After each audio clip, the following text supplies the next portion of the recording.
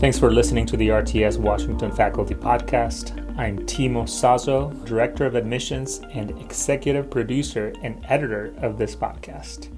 In this episode, Dr. Scott Redd talks about a concept I can't pronounce, its definition, how it's used in the Bible, and how preachers and teachers can employ it for the benefit of their audiences. To find out what it is, just read the title or listen to the episode.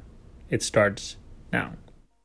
All right, Scott, a few years ago, you wrote an article called Saying It Anew, Strange Making as a Pedagogical Device. And you deal with a concept called defamiliarization, or however it's said. Or you could say estrangement if you want. Estrangement is easier. Estrangement or defamiliarization. Can you unpack that a little bit and how that has bearings on teaching and preaching?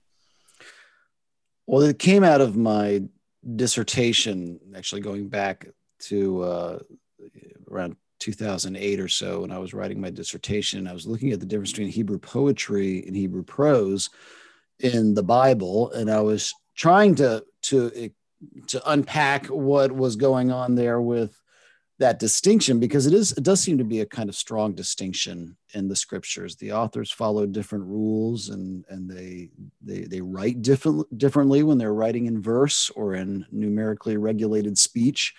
And one of the concepts that I stumbled upon was this concept by that's articulated actually in sort of American literary circles, but by a gentleman who's a Russian formalist named Viktor Shklovsky.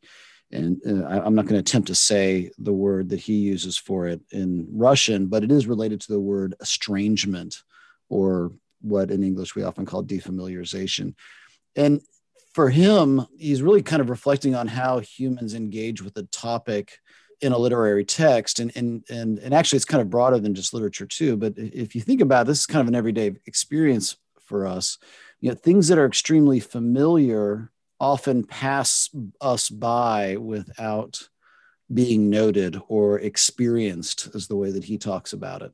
You know, I could ask you, for instance, what happened on your commute last Tuesday? You know, and here in Washington, D.C., at least during normal times, we're used to commutes. And it's really hard to remember unless something strange happened, like a car accident, or you pulled over for speeding, you know, or you ran out of gas. If that didn't happen, you probably don't remember your commute because you do it every single day and it just kind of happens, right?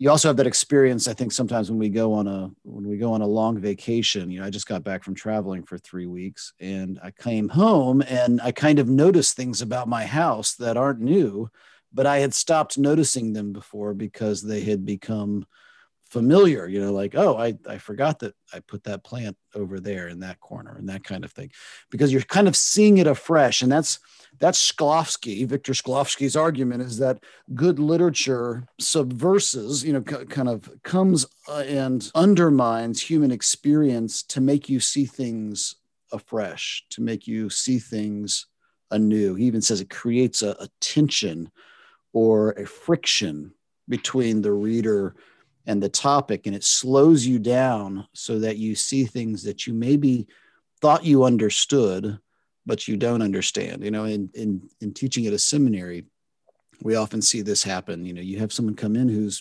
grown up in the church, and they think they know all these Bible stories really well, and then you start pointing out things to them that they thought they knew. And it can take a while, actually, to get them to actually see the story in a new way. And it's also exciting when they do, because all of a sudden now they're experiencing it afresh. They're experiencing it in a new way. And I found that actually this is happening throughout the scriptures. This is happening in poetry. This actually also happens in prose too. You know, we see a lot of examples of biblical authors teaching what might be familiar covenantal concepts to an audience, but using new terminology or tweaking the terminology so that the audience is kind of forced to experience the thing in a new way. You know, I'll give you a couple of quick examples of that. In the Old Testament, it's very clear that faith and a right view of God and proper worship emerges out of the word of the Lord and the fear of the Lord. Okay, that terminology is used, and loving the Lord your God with all of your heart and your soul and your strength. So those are kind of common covenantal ideas.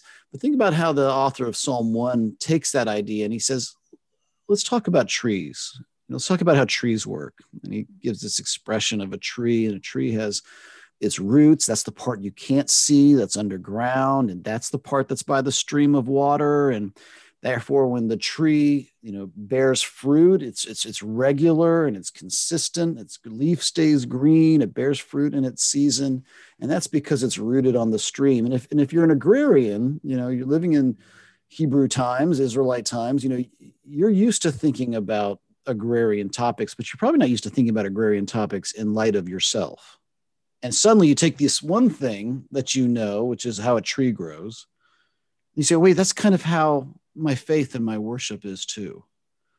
And Jeremiah takes that theme and kind of tweaks it a little bit. And he says, not only does it bear fruit in its season, but it also bears fruit when the drought comes. So notice he's kind of playing with the metaphor a little bit. And what's the drought? Well, the drought is when it's not raining. In other words, his implication is when it's raining, everybody bears fruit. But in the drought of suffering, persecution, deprivation, only those who are planted by a stream bear fruit. In a way, what Jeremiah is saying there is rethink this thing you thought you knew.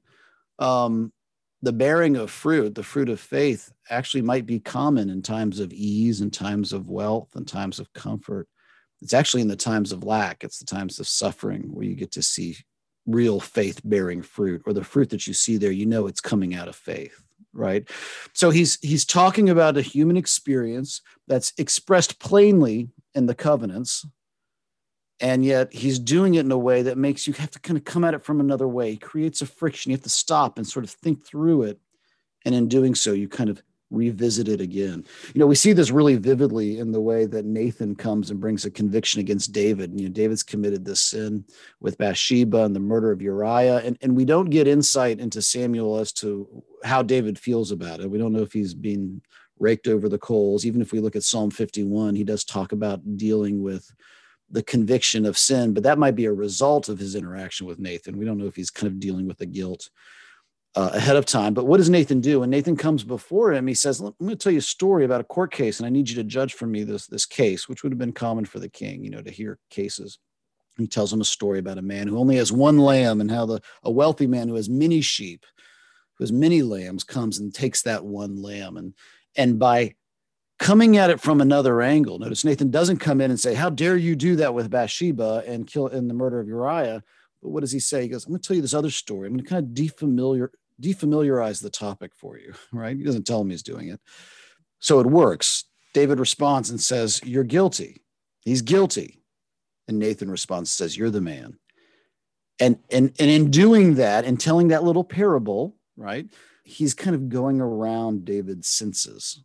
David might have guards up, even subconscious guards, as we have those, against conviction for our sin. We special plead for ourselves regularly. We say, well, that person's guilty, but I've got extenuating circumstances, right? And so what Nathan's doing here with David is he's coming at it from another angle, forcing David to see the truth, to experience the truth about what he's done.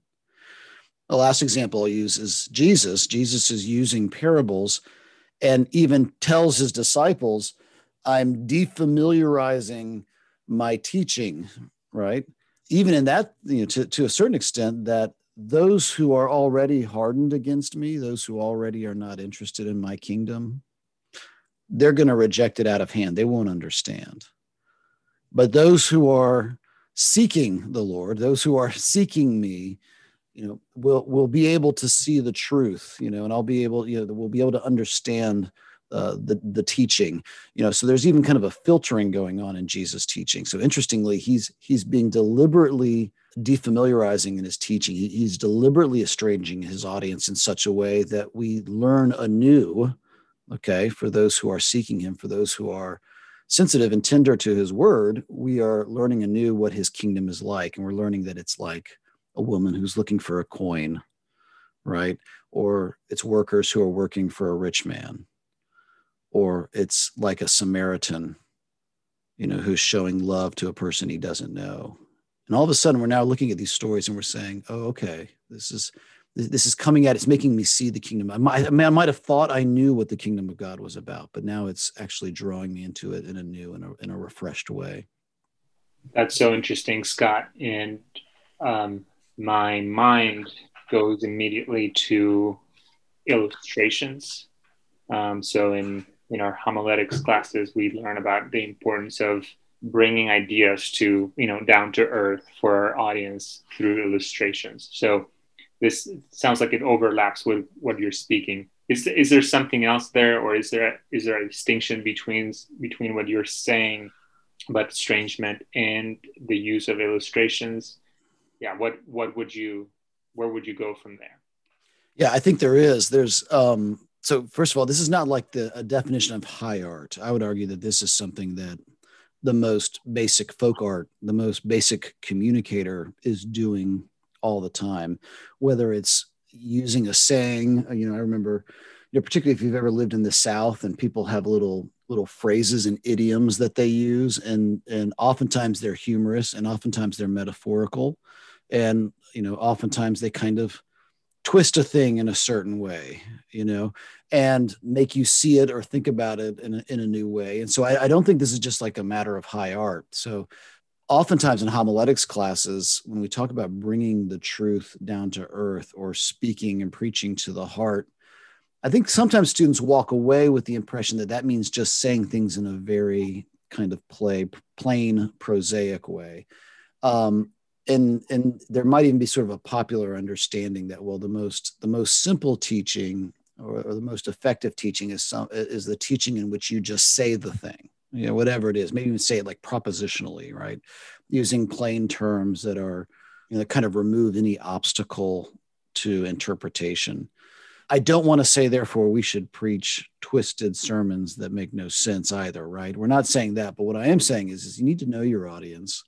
And I do think you need to know, as a person who is applying scripture into people's hearts, you need to know how to use the kind of language and use the kind of illustrations, tell the kind of stories to illustrate that might draw them out into seeing the text in a way that is fresh.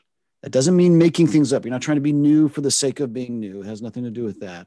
But it does have to do with rightly teaching the meaning of the text, but helping people see it maybe from an angle that they're not used to seeing it, right?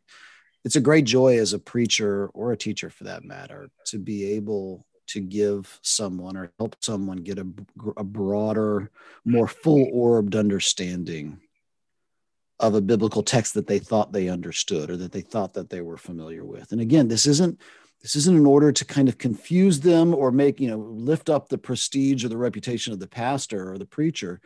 This really is to help people experience Christ afresh. And that's what I pray that before I go preach.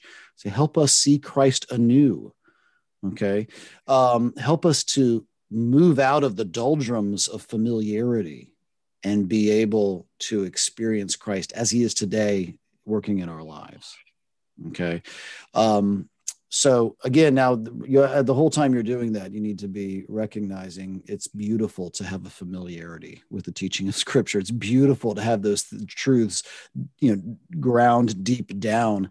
And yet at the same time, I think we do believe that we never stop growing. You never stop growing in your knowledge of Scripture.